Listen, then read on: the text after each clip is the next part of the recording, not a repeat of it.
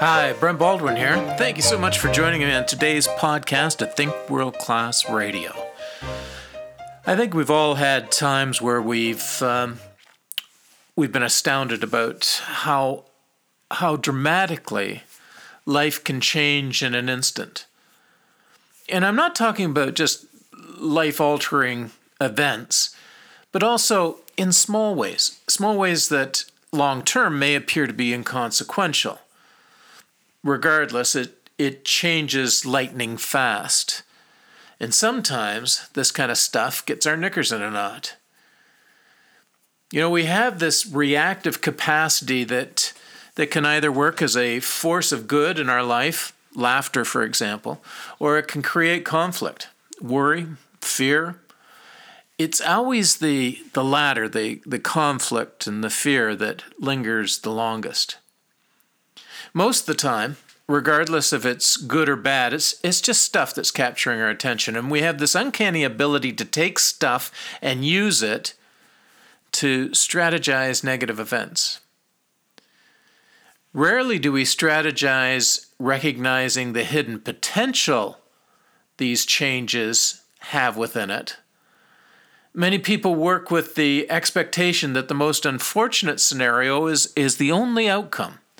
And then they proceed to brace themselves accordingly.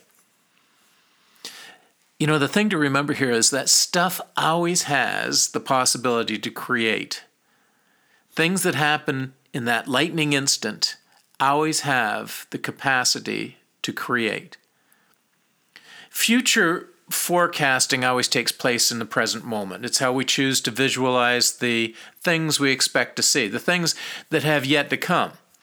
We don't predict the future in the future. That would just be way too easy. And even I could do that with 100% accuracy.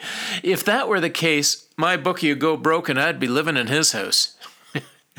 Carve out the negative future forecasting and proceed with what you know for sure.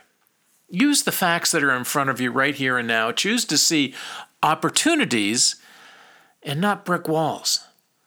Deal with the stuff and see it as a baseline for opportunity when things happen.